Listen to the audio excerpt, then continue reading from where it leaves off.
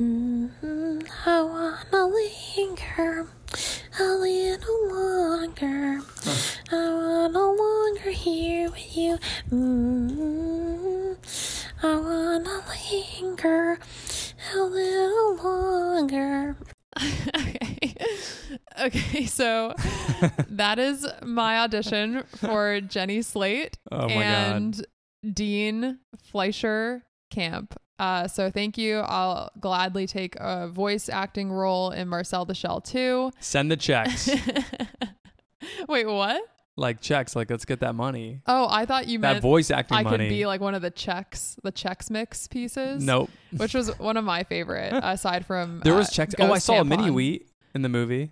I thought that was a Chex. There was also a Chex. Okay, they were both. Yes. Yeah. Okay. All right. So welcome to the Extra Credits podcast. We search for meaning in your favorite movies and shows. And today we're on 60 Minutes with Leslie Stahl. My name's Kelsey. And I'm Trey. And today we're talking about Marcel the Shell with shoes on. Trey, make the sound. Tick, tick, tick, tick, tick, tick, tick. Okay, so I'm really excited to talk about this really endearing movie. I didn't know what to expect going into the theaters, but it was just really like one of those movies where you walk out and you just feel like you appreciate life more. And that's, I mean, what we want from movies, from stories. Yeah, agreed. And in our experience, I don't know how anybody else has felt in seeing this, because I guess it's only been out for about a week. It's not widely released until the 24th. So we got lucky enough to see it at two separate theaters.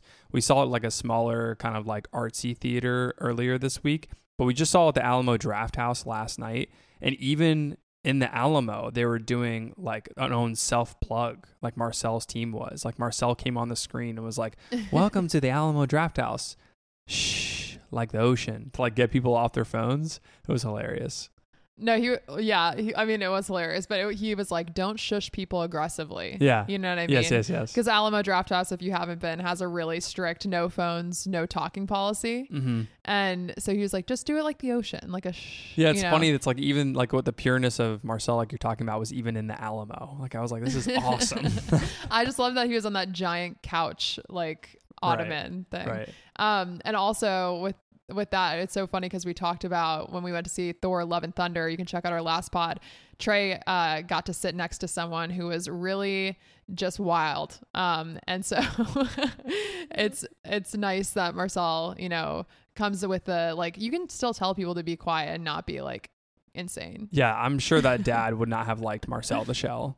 Okay, let's talk about this movie. This is a 90-minute mockumentary. It's a comedy, animation, stop motion animation, which is really cool. And it is distributed by A24. It's been getting a lot of A24 love, actually, but I should say there's like multiple production teams in this movie. So I don't want to give too much credit to A24. I think it's like a confusing thing that happens. I just want to say that off the top. I might forget about that. It's also written by Dean Fleischer-Camp, who also plays Dean in the movie. He kind of comes off as like a humble Cooper Rife, which I'm not sure is like too nice to Cooper, but based on like everything that's been written about Cha-Cha Real Smooth, and I think we'll talk a little bit about him in that movie come our next pod, which will be, or one of the next pods. Yeah, when we're ranking our top 2022 movies. Yeah, I think maybe top 25 we agreed upon. But yeah, anyways, he kind of comes off as like this just nice, I think, observant person. Yeah. And it's also co-written by Jenny Slate and Nick Paley. I guess he directed Broad City and Inside Amy Schumer, which is awesome. Big Amy Schumer fans here. And then also Dean Fleischer-Camp directed the film. So he starred in it, directed in it, wrote in it, and I think he even produced it too. So he had a lot of, I think it's taken a decade to make this movie, and he made the shorts when he was younger too. So this has been a lot of time put into Marcel the Shell from Dean. Yeah, and I think people already know this, but Jenny Slate voices Marcel. Yeah, and she does amazing.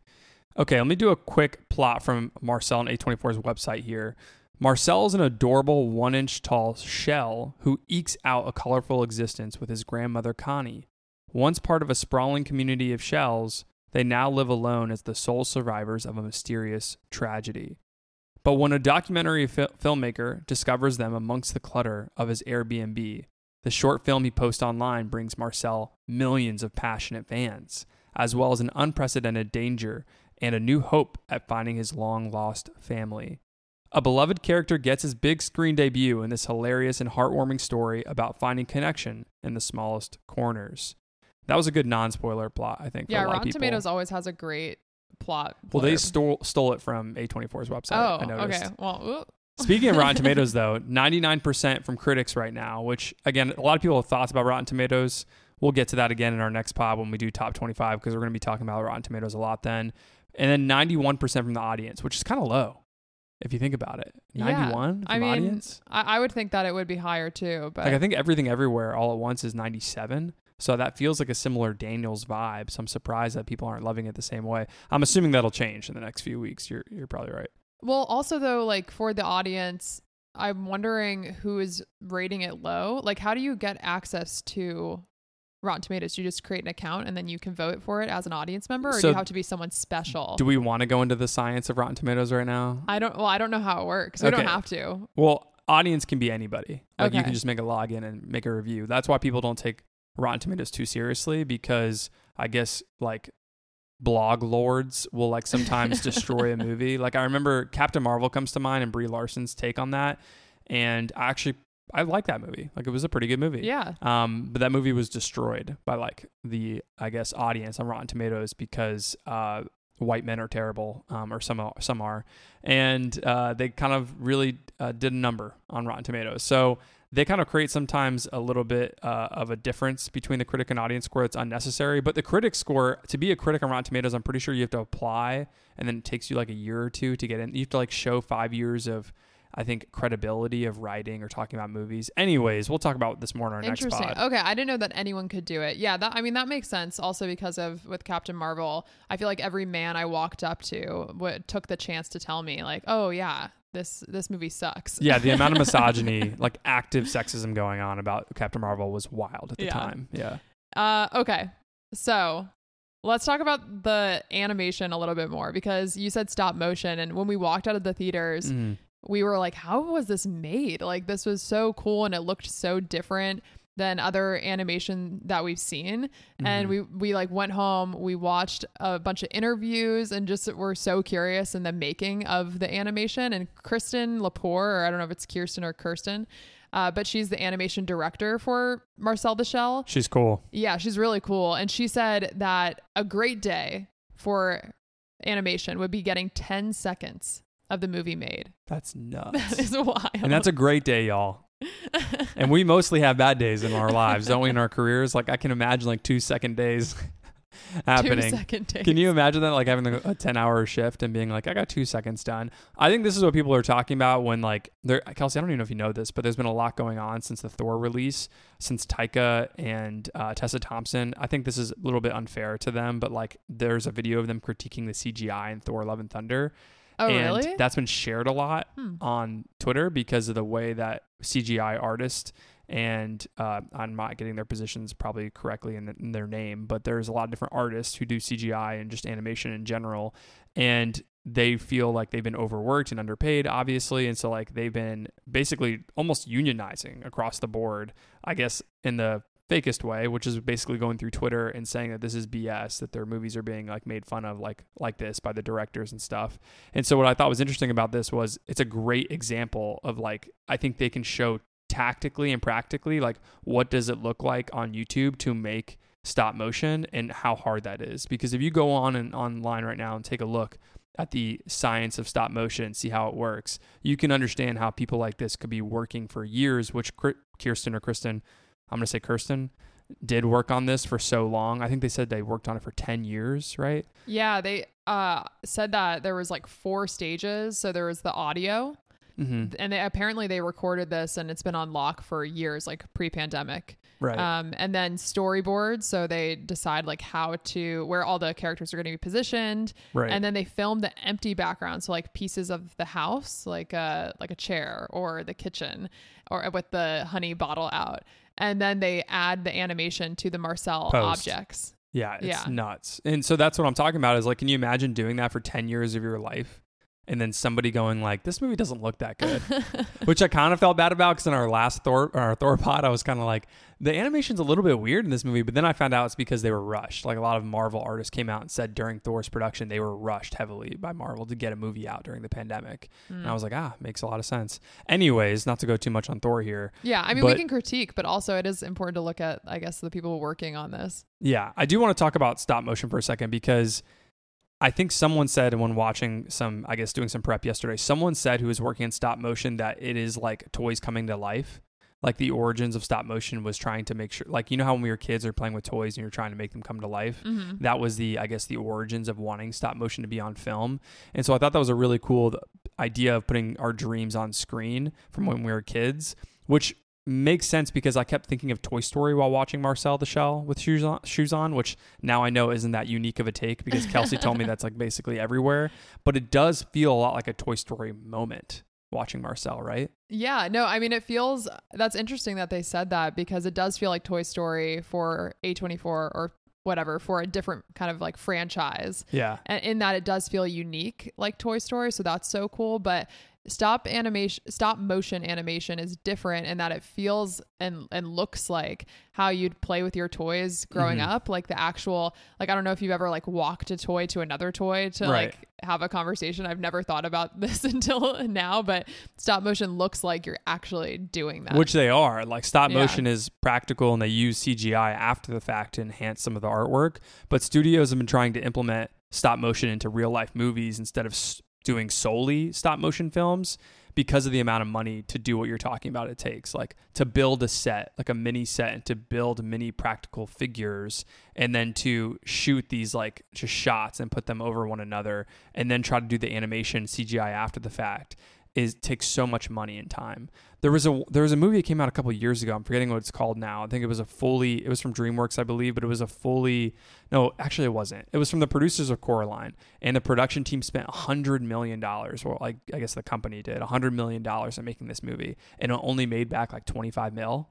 And like that's a good example of why stop motion is difficult to make, because if you just do stop motion itself, it maybe it's a risky investment basically. And so why this movie's cool and why Dean was probably genius in doing this is they decided to do a stop motion movie within the real world and then do some CGI after the fact. Oh, so you don't have to do all of the CGI for the background. Right, too. Exactly. Or just like the production in the background, because they're literally making sets. I should have showed you the video, but they're literally like making like actual like castles in a stop motion movie. Or like Fantastic Mr. Fox is a good example. With the budget on that movie is huge because of what I'm talking about. Yeah, I was gonna say it kind of reminds me of like Isle of Dogs and Fantastic Mr. Fox, which I guess those are stop motion too. The claymation stuff too, yeah. They look a little different, but I guess it's similar. I think it's the clay part of it, but also in an interview, Dean talked about like last night when we were watching him. The director was talking about how he was pitched a lot of ways to get Marcel into big IP movies like 10 years ago. Oh, when they were like going to pitch it to different movie companies? Yeah, they basically wanted to put Marcel in theaters, and companies were like, we don't think we can sell just Marcel. What if we put him, and it's going to be cheaper to do this, what if we put him in a movie with like a movie star? Like, can we put him in like a movie with Ryan Reynolds? And Dean and like the rest of the writers, including Jenny Slate, were like, nah, we're just going to sit on this one. And he joked about like, that's why they got Detective Pikachu as a movie, because that could have just been Marcel. That's and I thought that was hilarious. Funny. I can just like picture Marcel on Ryan Reynolds' shoulder, you know? Yeah. He's like an MCU character. That's so funny. I guess they were waiting on it to like doing it for a long time. They made the shorts in 2010, which I saw a little bit of, but didn't really watch, I think, more than maybe once or twice for Marcel the Shell. Were you like connected to Marcel the Shell in 2010 when the shorts came out? Not at all. When I saw the trailer, not even trailer, just a still from Marcel, like I think 2 or 3 months ago, I had no idea what I was looking at. Like I honestly was confused. I was like, this is something like, when I watched YouTube when I was in middle school, it was like watching music videos from like All American Rejects. Empty pools. Like Green Day. Me just like punk rock, angry 14-year-old. Yeah. Oh my God. That is so fun. You just brought like a memory of spending a full like day watching music videos with my friends. And I absolutely did not watch Marcel the Shell. How about you? I mean, I just watched it like maybe once or twice, but I really loved that I rewatched them like before we did this because I wanted to see like, did they take a lot of the clips and just put them in this movie? Mm-hmm. And like there were some lines, like how Marcel kind of has one-liners that are really funny. But since you haven't seen them, I'm really excited. Can I share a couple of the funny one-liners that I wish made this movie? Yeah, sure. Okay. So Marcel is talking about how his brother impaled someone with like a hairbrush. Okay. And Dean's like laughing and he's like, we don't fight unless we're provoked. Yeah.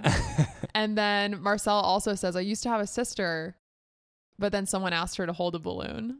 Oh my God. This is good sequel content. I think they'll probably because they used a lot of like the ideas, even if it wasn't word for word from the shorts. But you should go check them out. I want to share like 2 more though. He was like, I like it when people get stuck in places and they start to tell secrets.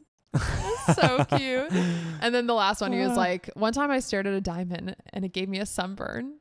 What is it about? It's like all these like these very pure Larry David observations of the world. That's so true. It is very Larry David, like the comedic, weird things that humanity has created. Yeah. So awesome. Okay. So I also wanted to know, because you haven't seen the shorts and this is like your first time entering a Marcel world. Mm-hmm. What was your favorite, or what were some of your favorite details about Marcel's like house and his little tree houses? I like the opening with the tennis ball. I like seeing that move. That was really cute. Again, it really felt like Toy Story. I don't know why. Like the opening of Toy Story, seeing a room and then kind of feeling like the reason I compared it to Toy Story in my mind, I think why other people are doing that is because that was one of the first times that we've seen animation like that in the first Toy Story movie, like ever. And that's how this kind of felt to me. I haven't seen stop motion, and it's been done before, but this did feel a little bit different. It visually looked a little bit different, and seeing the tennis ball move, it like caught me off guard, a little bit of like an uncanny valley thing when I saw Marcel stop, like kind of, I guess, what did he do? Open a door of the tennis ball? Yeah, there was like a cutout of the tennis ball. Yeah. And he calls it the rover, which I thought was hilarious. So I really loved that invention. I liked the rope that connected the outside going in, and he rides on it and screams. the little zip line. Yeah, the zip line. And he gets in that Converse. Yes, that's what it was. Yeah. That was hilarious. I love the tennis ball because I didn't realize until rewatching the shorts that that's like an evolution of a car that Marcel used to take, which was a bug. And so in the short, he's like, yeah, like, you know, you just want to have to go for a ride, like if you're just riding the bug, because they kind of take you wherever they want to go. Yeah. And so like the tennis ball, he has control over. That's funny.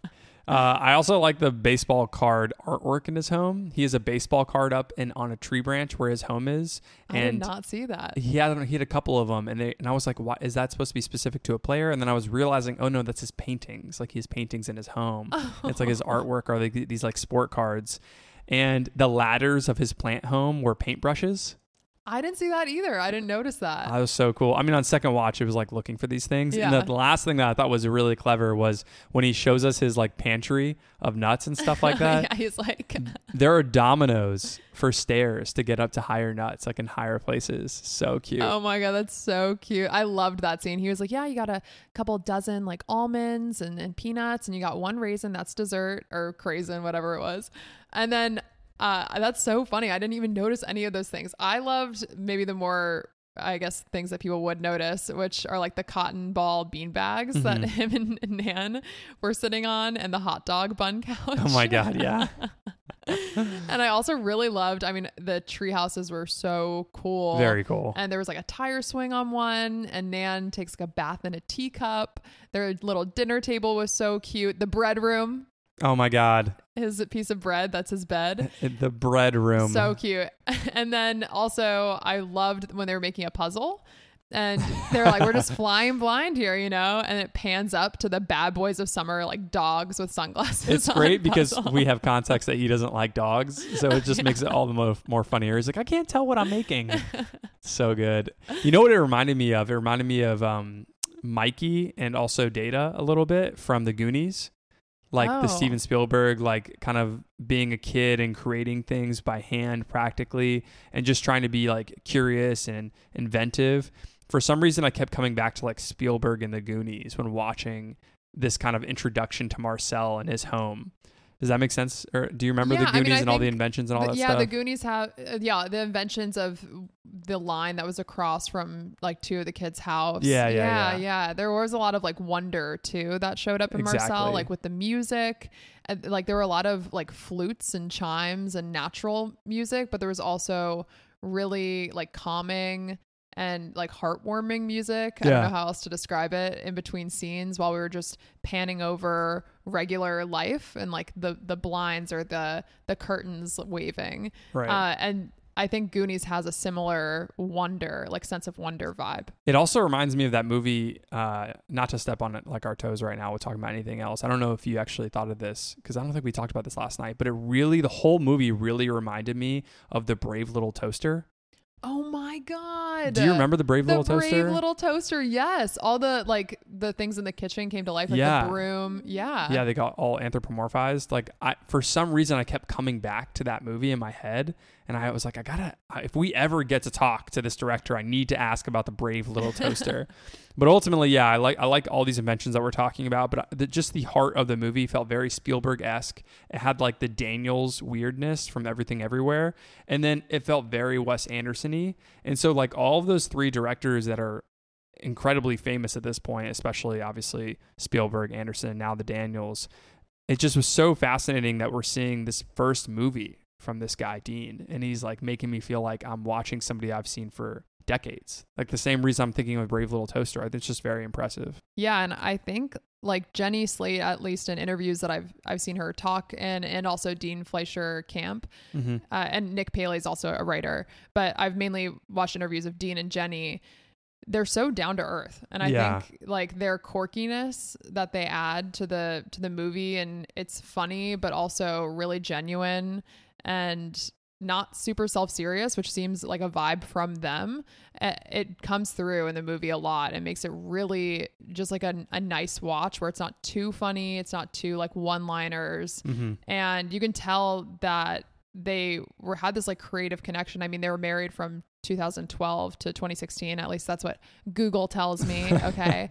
But they're still working together, after their divorce, and that's cool that they're like creative partners, and I don't know, you can just like tell the connection kind of comes through. Yeah, they both seem unapologetically themselves and authentic. So that's all you really want out of creators when they have like these kind of like animated movies that are going to be speaking to children. By the way, Kels, when I was walking into the theater last night, like I went to the restroom halfway through, and I was walking back in, and a father and a son were standing outside the poster, and the son is like staring. He's like 10, 11, maybe younger, like 9, 10 years old. And he's staring at the poster, and the dad is kind of like looking off somewhere else. And the son goes, "What is this?" And the dad looks at it, and I'm like walking behind them, walking into the door. He's like, "I don't know. I don't think that's a movie." And the boy goes, "Huh. It looks funny." And the dad was like, "I don't think it's a real." And then I'm like walking in the theater. He goes, "Oh." And I was going to say, like, you guys should go watch that. But I was like, I don't want to miss a scene from the movie. Now I regret it. Oh, that's so cute. Yeah. Yeah, I think it's funny because a lot of interviewers have asked Dean, at least in the interviews I've watched, is this the first kid-friendly like A24 movie? And he was like, yeah, that and The Witch. And but it is interesting. That is good. Like, I think this is a movie for all ages.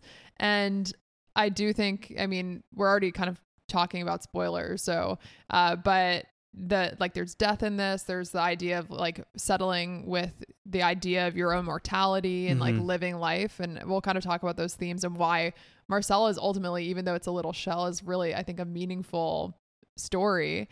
Right.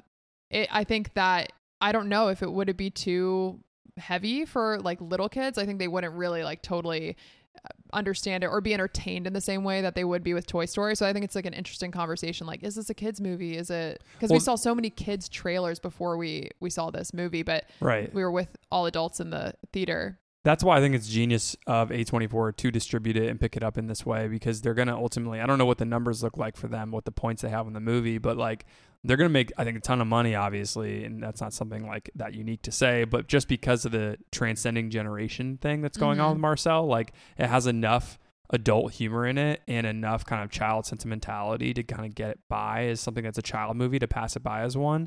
But ultimately this movie isn't even as scary as like The Lion King. The Lion King is scarier for like a 7-year-old than Marcel. Like there's nothing scary about Marcel. I guess there is death in like all Disney movies. I never thought so about that. This is kind of a genius move because Toy Story, where it's the most scariest, is when it's existential, and that's why it reminded when a lot Woody of people gets of Marcel. crazy-eyed. When Buzz is like playing with Mrs. Nesbit as Mrs. Nesbit, basically. And speaking of Disney, he just got tapped to direct the live action animation. Is that the right phrasing? Sure. Of Lilo and Stitch. Let's go. An Love amazing Lilo. franchise or property. I don't even know what to call these stories. I'm just going to call it a story. Yeah. We have a story about family, Mm-hmm. found family, Yeah.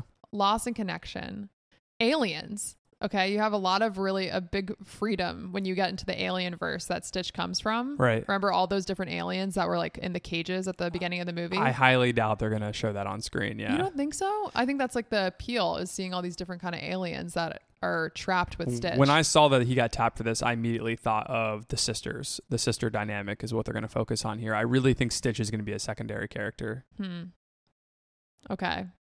I Would think you the rather only- him and his like space journey be like a big part of the story? Well, so no, but I think that it would be cool. The only thing that wouldn't be cool about that is if the animation was somehow bad for Stitch. I couldn't see them doing that though. Stitch and the aliens, if it's a live action, that's the phrasing that trips me up. Like, how do you make a live action one? You just make them like stop motion? Well, Dumbo looked pretty legit when they did Dumbo, I think. I never saw that. Didn't they do Dumbo? Am I lying right now? I'm pretty sure they did, and that looked legit. And Lion King looked legit, but I guess there are no humans in that movie. So, yeah, I don't know what it'll look like. I'm just excited about seeing Lilo and her sister on screen. I think that would be really cool. Yeah, they have a great family story. And I think that Stitch is a huge part of the movie, and you really can't have this idea of Lilo feeling left out at school and finding connection with someone and then realizing that her sister's like doing all that she can for her. Yeah. If you don't have Stitch. So What I feel if like he what if has to be Stitch in is it a stop lot. motion? I don't know. I feel like that'd be weird to see. I don't know if it would. I mean, it's such a popular franchise. People would go to see it, but I don't know if it would be No, they can't. popular. It would literally take another decade. They wouldn't be able to do that. They wouldn't even have announced it. Disney By can the way, afford to put just like Dean thousands of Fleischer people Camp on has been this. working on Lilo and Stitch for 15 years, 2037. But yeah, that would be really cool. And I think him adding his, like we were talking about before, like down to earth, just ideas or qualities to a story will be really fun. Yeah. So I'm excited. Okay. So let's talk about the characters. Marcel, Nana Connie, and Dean. Love it. So the reason that these characters are so successful, or let's start with Marcel. The reason that Marcel is so successful as a character and kind of runs this movie without a lot of plot heavy things happening in the story is that he's so pure and authentic and just comfortable with himself. I think in the first scene when Dean asks, like, can you give me some levels? He says, like, I'm a shell, I have shoes on, and I have a face. Like, I like that about myself. And I have a lot of other great qualities that I like as well. And it's so sweet. And he's also just like roasting Dean throughout this whole movie subtly. And he's like, oh, okay. Like, okay, you want to just change the subject? Fine. Yeah. And that was, it was just so endearing. And it could have been a lot of one-liners of Marcel making jokes about his surroundings or being a shell. But I think the idea of him being comfortable with himself, which you don't really see in a lot of characters in general, and without kind of like ego attached to it, if that makes sense. He being a shell is just, I don't know, so weird and like nice to see him move throughout life. Is his eye a pea? I don't know. Is that a I think it's vegetable? like clay. Yeah, I know what you mean. It when it closes, it's like a round green circle. Yeah. So maybe He's they're such an adding to that, interesting- but it looked like clay around the googly eye. Yeah. I agree with you. I think that is what makes him special, is this kind of like realization that the little things matter. And his character really does feel like it symbolizes a love for the idiosyncrasies of life. And you can tell that Dean making fun of himself through the dialogue of Marcel to him is like writing to himself, or like Jenny Slate writing about Dean, which makes it all funnier knowing the backstory of the movie. And I love how like Marcel also like throughout the whole film, not to step on our toes, but like appreciates all of these things about the world that he's like running into that's outside of his family, like psychic love experts and tattoo shops and fountains and lakes. And cranberries. So he has like just an appreciation for the big things, but also the small things equally. And Doesn't he say beautiful? That's when he's in the car. Doesn't he say like, I'm almost going to cry? Yeah, There's he does say that when lakes. he sees the fountains and lakes. And Dean's laugh after he says something makes, I think, the crowd laugh twice, which is funny. It's like a double laugh to everything Marcel says. That's cute as hell. But he's great. Should we talk about Connie a little bit? Because she's, I think, my second favorite Connie. character. Yeah. Yes. Even though out of the three. So apparently Dean and the other writers, Jenny Slate and Nick Paley, wrote her off of the real life voice actor for Connie, Isabella Rossellini. And ultimately, I guess it's because she's a little bit of an oddball that they love, and she has her own farm in real life. And so they kind of make Connie have her own farm, which is really cool to look at in the scenes that we get to. And she's constantly just trying to make Marcel a better shell. And she's very, I guess she works hard. And she talks about when like the family who owned the house left and all the food went. Marcel explains to Dean in the documentary that Connie's been kind of taking care of everyone, or them and the family when they were there. And I love that she's also like trying to deconstruct Dean's romantic issues throughout the movie, like trying to play like Dean's mom, basically. Yeah. So that's really cute. And then Dean himself, like, I mean, we've talked a lot about him as the director and I guess the writer of this, but he obviously like is very self-aware, and the way that he creates his character is being he almost has this journey of becoming more genuine and like finding himself or re-finding himself after his divorce in this movie. And I love that he puts his own personal touch from his life in the art, and it's so direct and it still feels authentic. It's not like he is kind of taking advantage of, I guess, what's going on in his life and the awareness that people have about him and Jenny Slate too. So I thought that was really smart that he was able, or just, I guess not even smart, it's just, I think, really well done. Because I mean, aside from being smart, it's just impressive. Yeah, I think it's nice to see that Jenny Slate and Dean, I think what you were saying, they're playing off of the idea of they could be the couple. Yeah. And Marcel the Shell is there. Yes, yes. And even though they don't really dive into that idea of the human relationships, the humans on the fridge, the Happy Valentine's Day magnet, it still does feel, I'm assuming, probably feel vulnerable for them that they're putting that like part of their lives on there. Because the people who lived there before at Marcel's home, I'm assuming that was Dean and Jenny. Like that's what they wrote into the script. I think so. Yeah, that makes sense. But I loved the idea when Marcel was like, "This is a computer hotel." It's like the Airbnb. Oh my God, that was awesome. Yeah. They showed the Airbnb slip about like what not to do and what to do. I can't wait to buy this on like Blu-ray and pause it because there was some funny stuff on there. That was good. Yeah, all the details were really cool. I think you said a lot of the things that I'm probably going to say like throughout as we talk about Dean and talk about Nana Connie's like arc as a character. So I think you said it wonderfully, and I'm going to talk more about the themes because Marcel kind of with these two characters, like these are the only two people who are like reflections in his life, I guess, right now that he's lost his family. And so we see this like these really cute scenes of him talking to Nana while she's like gardening, and to Dean and just like dunking on Dean. And then it kind of transitions also into these kind of more heavy themes, like Marcel taking care of Nana, who we learn has dementia, like has been sleeping in laundry baskets. And we know that bad things happen in laundry baskets. Marcel's cousin fell asleep in a pocket. Okay. And not everything comes out of the wash. Alleviating that sadness from learning about her dementia with the cousin in the wash who watches fire trucks go by is just great stuff. Good writing. Okay. So I guess that kind of brings us to the idea of Marcel's family. And I can't remember if we met the cousin from the wash or not, but I'm sure he was in there at the end. That would be hilarious if there was somebody in third rewatch, if there's someone standing in the window just like looking for the fire truck. That'd be awesome. I feel like they're so detail oriented that they would include that. We have to watch out for that.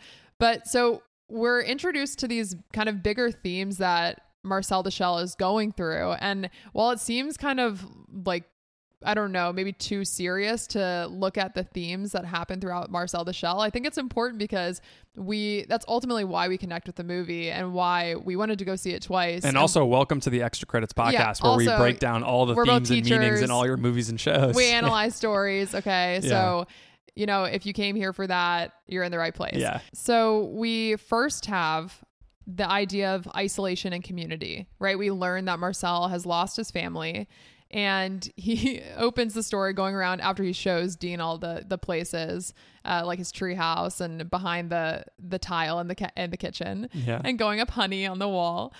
He says, it's pretty much common knowledge that it takes 29 shells to have a community. And I thought that was hilarious. I think 29 is the right number that he said, but I just think it's hilarious that they said 29 and not 30. Yeah.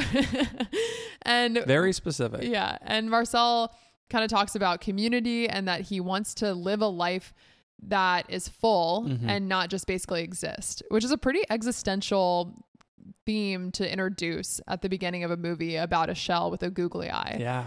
And we realize that when he's talking about living his life fully and not just existing, it goes through all these kind of mundane moments in life. Like we start out with seeing all the shoes on the rack, like put in there.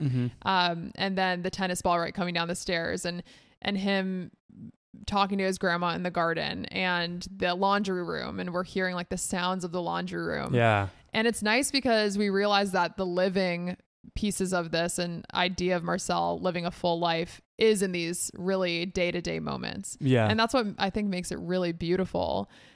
I also think that people have said this feels like a very COVID movie. Not only obviously it's a stop animation, so maybe actually I don't know how many people are on set, so I take that back. But the idea of not a lot, so yeah. Oh, okay.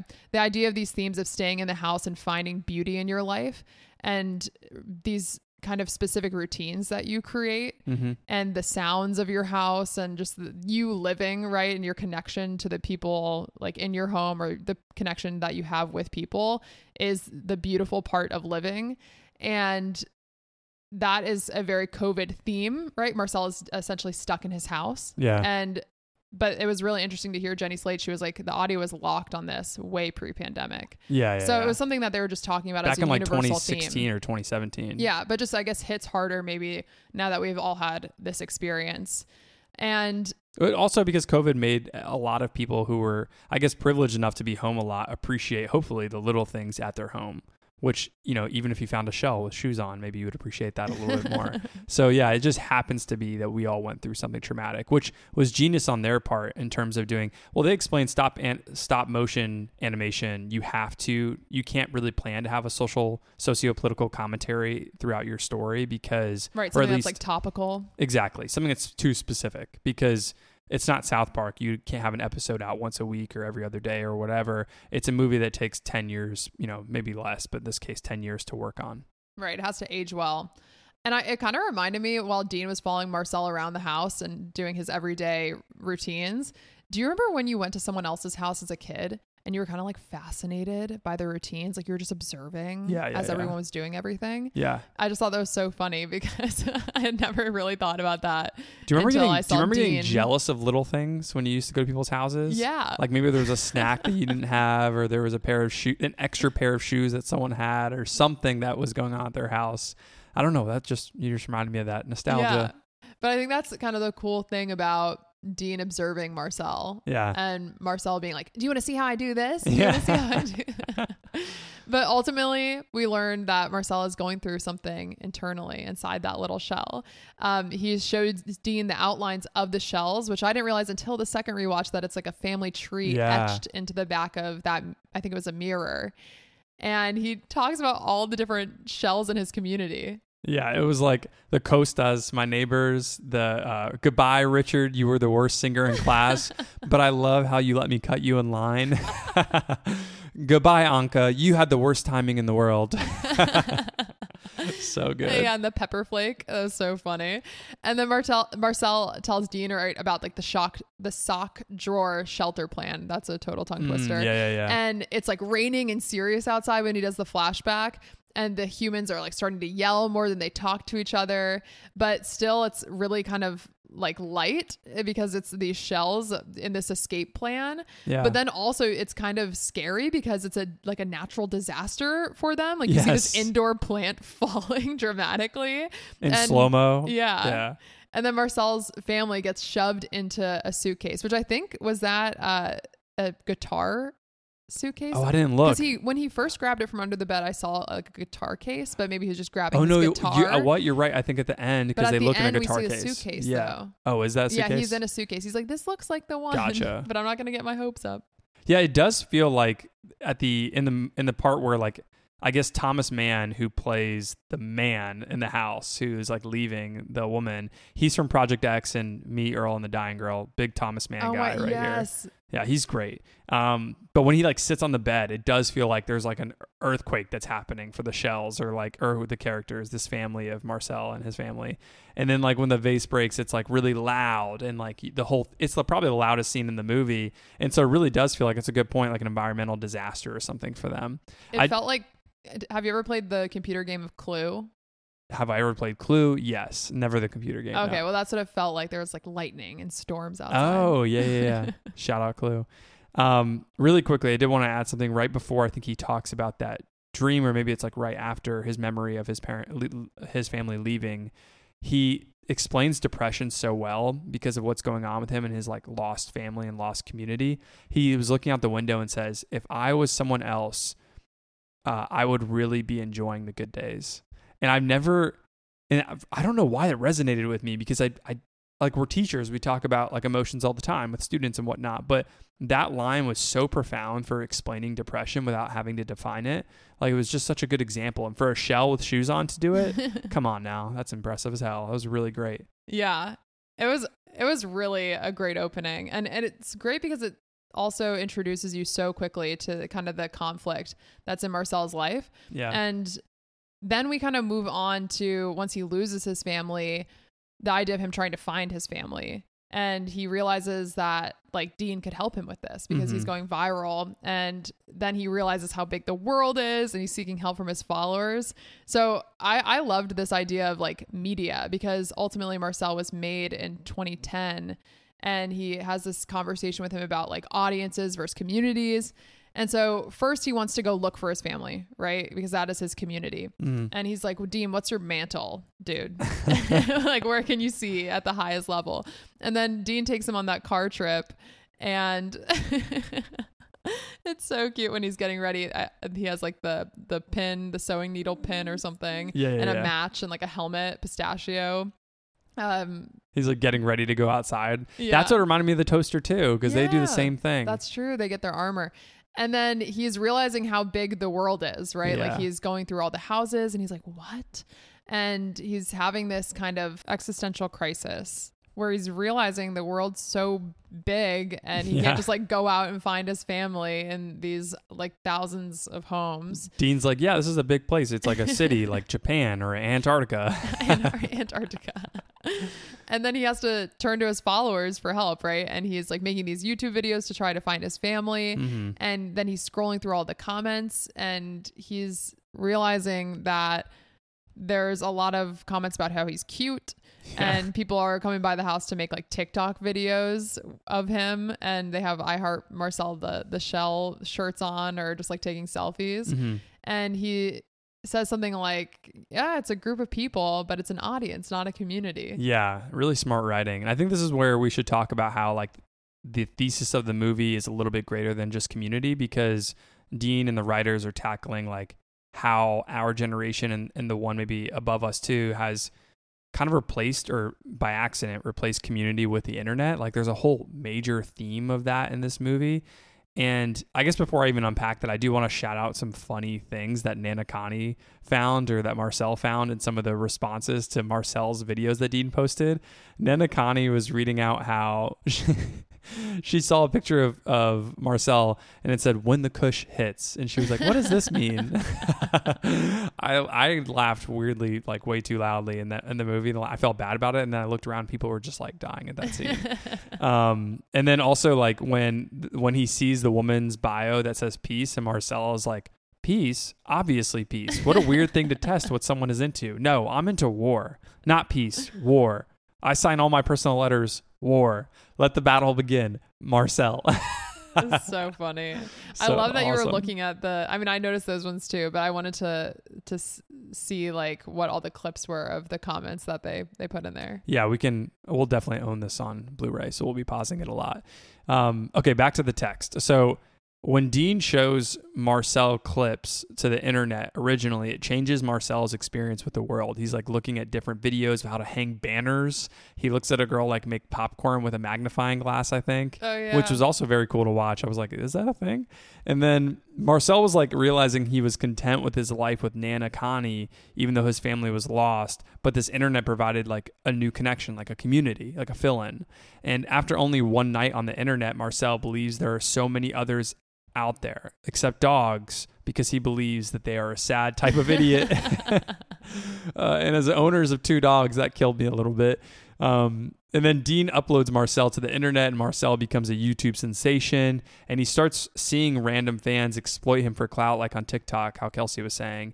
And I think this is where the correlation to Marcel the Shell with shoes on and real life becomes pretty clear. And his journey with the internet finishes with him realizing that many of his followers aren't actually there to help him, and it's just a lot of nothing, in his quote, in his words. And there may be a group of people enjoying the content, but like Kelsey is saying, it's not a community, it's just an audience. And so the search for community, enjoying the little things in life, to have perspective, is like the overarching thesis of the film. But there's definitely something deeper in Dean and the writer's message for Marcel's quote, or Marcel's journey with the internet. And I think specifically it's when Marcel tells Dean, which you can tell that they wrote for Dean, which is, quote, "You know, Dean, have you ever thought your life would be less lonely and more integrated if you took the time to talk to someone and not just take videos of them?" End quote. Just really great stuff for speaking to an internet generation, or generations at this point. I thought that was just very insightful. Yeah. I think also because we teach high schoolers, so it's really interesting to think about Marcel the Shell as like an evolution of content that we've seen on the internet.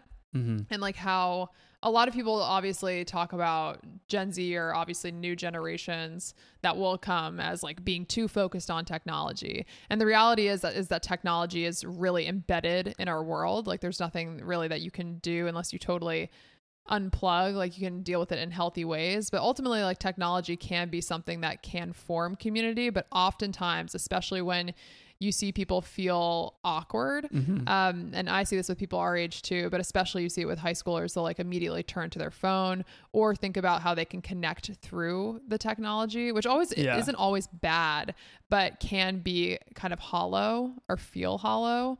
And so I think it's interesting that Marcel the Shell, kind of coming from a 2010, which isn't that long ago, but it is sort of with everything that's happened with technology in the world, that there's this idea of still needing like authentic just conversations and connection. Yeah. And that's ultimately what will feel better than having a bunch of likes on Instagram, which obviously a lot of people know, and that's a, continued message, but it feels different coming from a little shell. Yeah. It also was just cool to see somebody who was obviously like an older millennial be like, I remember the good old days where we used to just make stuff on the internet. And like, I think I've heard it explained really well, where I'm a big fan of the Alien franchise, and I was listening to an Alien podcast.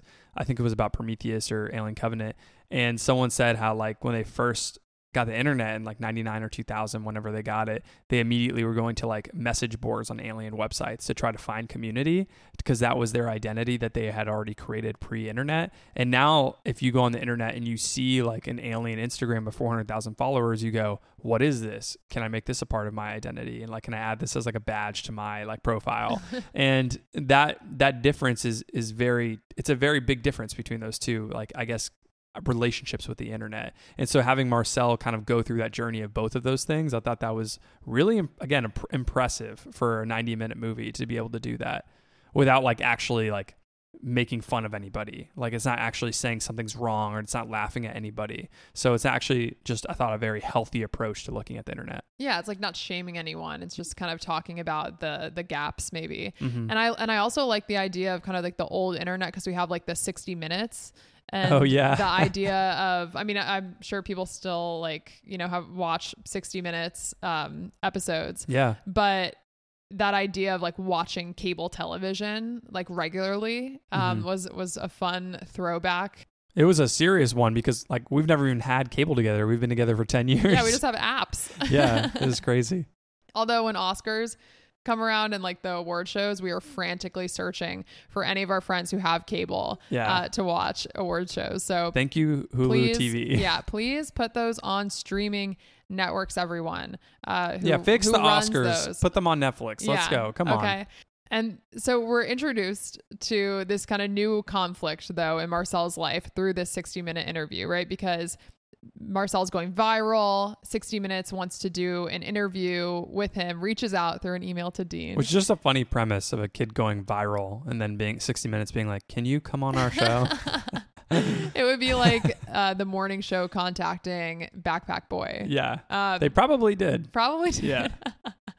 And so he gets contacted. Do you want to do 60 Minutes? We're going to help find your family. And he says no because he wants to take care of Nan because she hurt herself. She has a little hole in her shell when he went out to look for the family on the car ride. And he feels guilty, right? He feels like personally responsible for Nan's getting hurt. And he basically doesn't want to take the risk of losing something that he has to try to find his family that he doesn't. And it's really cool because I was ultimately like on Marcel's side. I was like, oh yeah, like he wants to take care of Nan. Like that makes sense. Yeah. And Nan ultimately says, stop making excuses. Like you're just also scared. And that we had that great windowsill moment where Marcel's like, I don't want to lose everything in the hopes of something. Yeah. And Dean goes like, I can cancel, even though they're right outside. And Nan goes, Dean, can you shut up? It was awesome. And then to Marcel, Nan's like, you can't just not do things out of fear. Don't use me as an excuse not to live. And I was like, whoa. And Marcel said, what if everything changes again? And Nan says it will. And then they have a little shell embrace. They waddle cute. towards each other. I didn't notice the and embrace. just touch shells. Yeah. That's cute. Is that where she says, I like you brave? I think that's... Or is that later? Because I really love that scene. I think that was later. Yeah, I love that too. Yeah. Because that's kind of the argument she's making is I want you to be brave. Yeah. And I loved that idea because there's an idea like if this is a all ages movie, I think the theme or message to just like try something and to not let fear get in the way is something that all audiences can take away. And it's really sweet to have Marcel there and Dean being like, oh, I can do, anything that makes you comfortable. And Nan's like, no, like you need to go do things that make you uncomfortable. And it's really smart for the IP because you can just carry that message through 10 movies if you really wanted to. Yeah. You don't really need to add a new story plot line like like all the Toy Story movies do. And then we have the 60 Minutes crew showing up, or I can't remember if this is before or after, and he has the newspapers up that he was shielding himself from, which we didn't talk about in the internet, but it was sad when they were exploiting Marcel, and I think someone like broke in the house and left the drawings. He basically closed off his life. He put all the sunshine went away. He put all the newspapers up. All the newspapers down? Yeah. And then he's like standing there. The 60 Minutes crew shows up. And he goes, there's definitely a storm rolling in. I can feel it because my shell's feeling tight. So cute. And then when they actually get there, it was so cool. Like I didn't know exactly how they were going to do it, if they're going to cut to the interview, but I loved the crew walking around and it feeling like a documentary style. Yeah. And they do his makeup and he turns around. He's like, oh my God, it looks like I only drink olive oil. One of the best lines of the movie. And then my favorite line in the movie is when Leslie Stahl asks, how long has your family been lost, Marcel? And Marcel goes, well, I don't do the clock how you guys do the clock, but leaves change and the space in my heart grows bigger and louder every day. And Leslie Stahl goes, do you know how long, Dean? And Dean goes, 2 years. So good. So good. I think I laughed really loud. Because he's so like there's something Shakespearean about Marcel and the way he goes on his like monologues. He's so sentimental. So what do you think about the writers not giving us the interview? Because I thought that was interesting. Oh, like the actual clip of them filming the 60 Minutes interview? Yeah. Do you think it was just like a production time saver kind of move? Or do you think there's like a funny short and deleted scenes of that? Or did you think that there was something thematically poignant there? Like they were trying to tell the audience that like maybe the interview it happened. He got to do what he wanted to do, but like he lost Connie during it. Yeah. So I felt like there was something else there. Yeah, I think so too. Like this was the climax of the movie, right? This was everything that Marcel had maybe dreamed of to be on 60 Minutes, and maybe the whole family, and even Nana Connie. But instead of seeing the actual interview, while we do see clips, we get this montage of Nana talking to Dean, which was cool because Nan developed like a relationship with Dean too. That was really nice. Sweet. And every shot of Nan is just gorgeous. Like the light, even at the beginning of the movie where she's raking with her, plastic fork and the pencil. Yeah. It's so beautiful. And even at the beginning of the movie, she says like life goes on after loss. And that's kind of what her montage here while the 60 Minutes interview is going on. It's basically her and scenes of her talking about coming to terms with her mortality. Yeah. She I think like reads really a poem. Sad. Yeah. She reads a poem to Dean, and it must be a poem that they like, that Dean and Jenny Slate like. Yeah, I guess so. Yeah. Because I looked it up. It's called The Trees by Philip Larkin, and I'm not going to pretend to know everything about this poem. So please don't come at me if you've read this poem and you know what it means or whatever.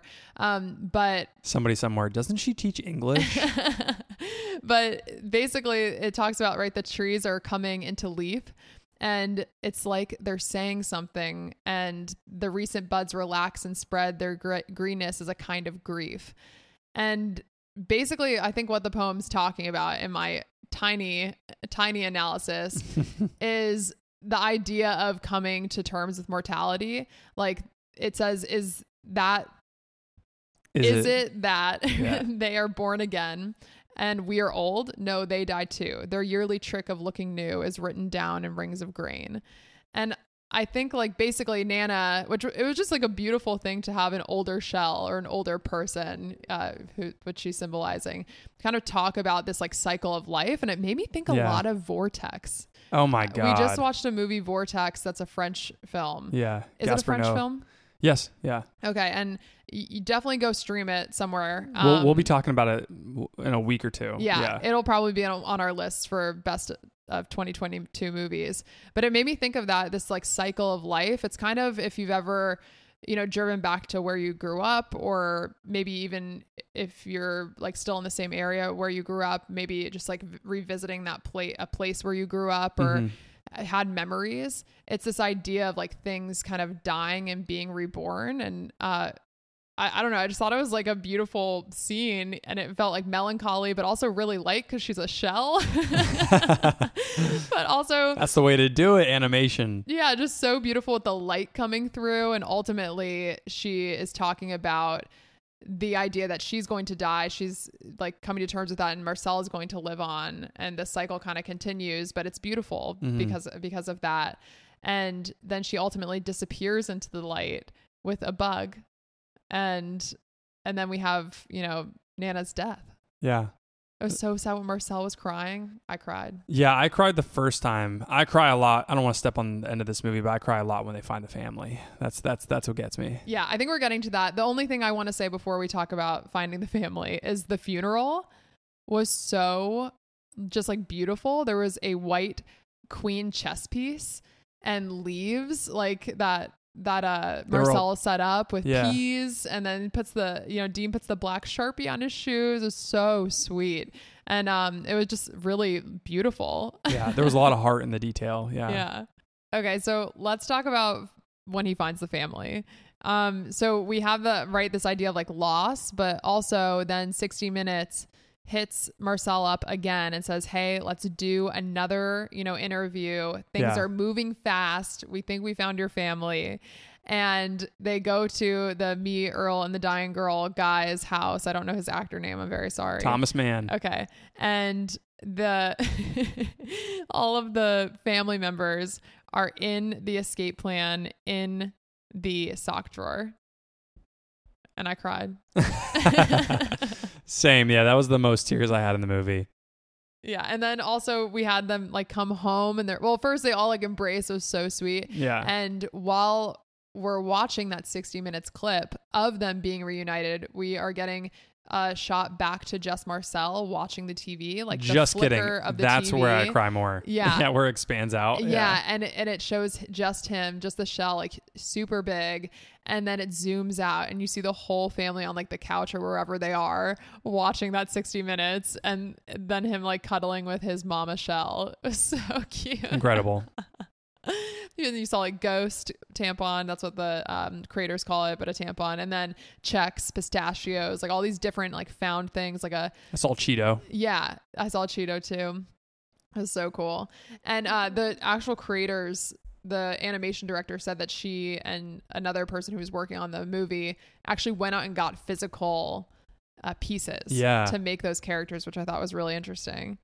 And then when they get home, I forget which order this happens, but they have that sweet ice skating scene, and we meet like the aunts and the little cousins, and then the singing scene to honor Nan where everyone's crying. That was really beautiful. Mm-hmm. And then Marcel goes to the laundry room alone. And this kind of goes back to where he was talking about when you feel like kind of safe at a party, when you go and you're alone. Yeah. And have that moment by yourself. And it feels good because everyone else is enjoying their time, and you get to hear that you get to feel safe and not have to be stressed out. Yeah. It's still connection, but you get to be alone. And he is standing in the windowsill, and you hear the like dryer rattling. And I can't remember if it's in this clip or it was the short, but wind chimes. And in this one, I know you hear like the wind and see the curtain just blowing. Right. And it was such just a really weirdly beautiful scene in theaters when he was standing there, and then the wind like flows through his shell. He's like, "That's my shell." Yeah. And he said something about like he felt connected because of that, and he's like the instrument, and he's not just a separate piece rattling around. He's like a part of a community. Yeah, Aunt Connie reminded Marcel to love the little things, and that he's not one separate piece, but he's part of a whole, and now he enjoys the sound of himself connected to everything. I think that's what he ultimately says. Oh, you mean when he's in Nan? There. Nan Connie. Yeah, my bad. And ultimately, I think in that scene with the silence and him kind of taking everything in, the sounds of the dryer washer, the wind coming in, like Marcel's movie is a sort of a love story about perspective outside of the themes of internet and community. It is about enjoying the little things in life, even again a shell with some shoes. And even 60 Minutes, they weirdly kind of dropped the whole thesis of the movie. I think it was what's the woman's name again who does 60 Minutes? Leslie Stahl. Sorry, I will never forget her name again. She says Marcel reminds us of community, friendship, and the tennis ball, creativity. And I thought that was beautiful too. Oh yeah, and then they end it with like all the kind of scenes of his family, like the brother who, it was hilarious, his shell brother who was like, "Yeah, that's what I meant to do," with the honey on the wall. Justin, and he's voiced by Nathan Fielder, which is the guy who does the what was the Starbucks thing, Nathan for You, and he also did How To with John Wilson. Oh, whoa! He executive produced that. Yeah, I didn't know that. Yeah. I knew who that was, but I didn't know he was in like that project. He has a new show out right now on HBO called The Rehearsal. We have to watch. Actually, Marcel the Shell feels very How To, John Wilson. Do you know that he is starring in a movie, or I think he's starring in it. No, it was created by him and Benny Safdie brother. A movie called The Curse that's starring Emma Stone and him and the Safdie. And it's about, I think I told you about this. The series will explore how an alleged curse disturbs the relationship of a newly married couple as they try to conceive a child while co-starring on their problematic new HGTV show. Just great stuff from Emma Stone. You're saying John Wilson? Yeah, no, Nathan Fielder. So okay. Nathan Fielder produced the show that John Wilson does. Gotcha. But Nathan Fielder is like the OG John Wilson. That's how I like to think of him. I was like, wait, Marcel the Shell? Wait, John Wilson? So just to go full circle with this, just so everyone knows what the hell we're talking about, Nathan Fielder voices Marcel's brother. And yes, he's on the wall with honey. And he was like, "Yeah, that's what I meant to do," like a very sibling interaction. And then also towards the end of the movie, we get like these clips of them all running around in the tennis ball, traveling by tennis ball. So cool. He was like, "We don't really need the inventions, but people seem to like the rover."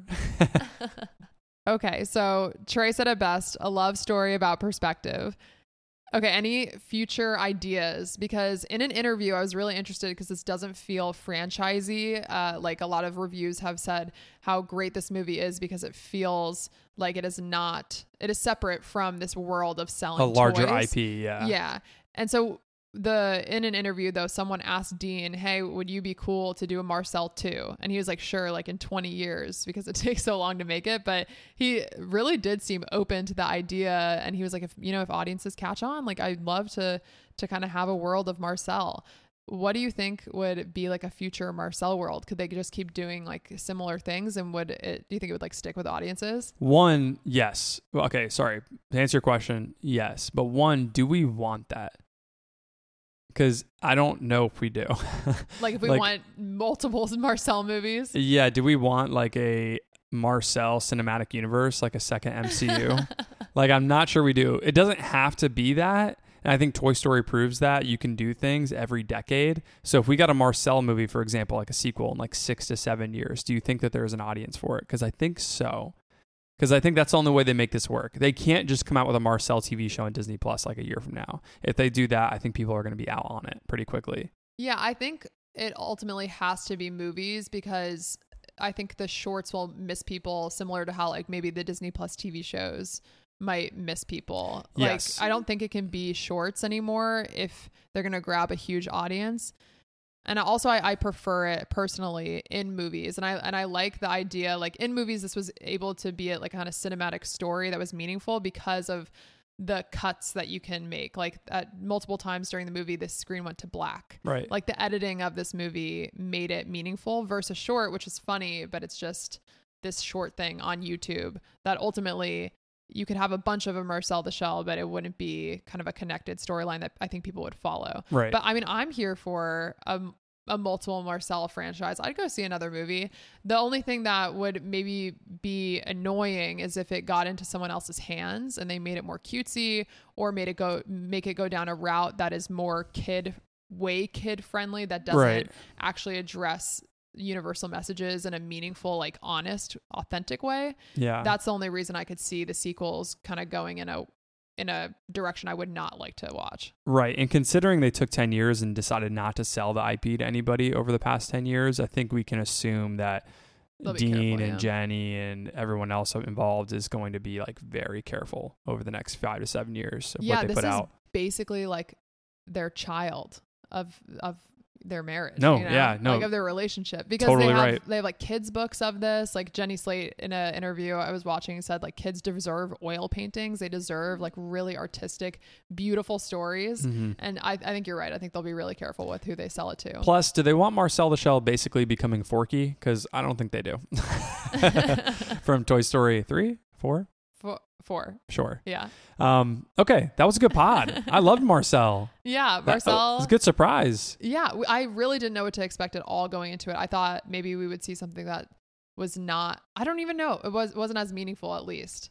That was one of the more unique movie experiences I've had in a while, especially when it comes to animated movies. So I'm very happy. It was, honestly, I can't wait to watch it again. And if you sat through this and you haven't seen it yet and you're one of those people, I mean, shout out you. Thanks for listening. But you need to go see this in theaters immediately. It's a ton of fun and just try to support the movie as much as possible. Yeah, the cool thing is you could spoil this movie for people.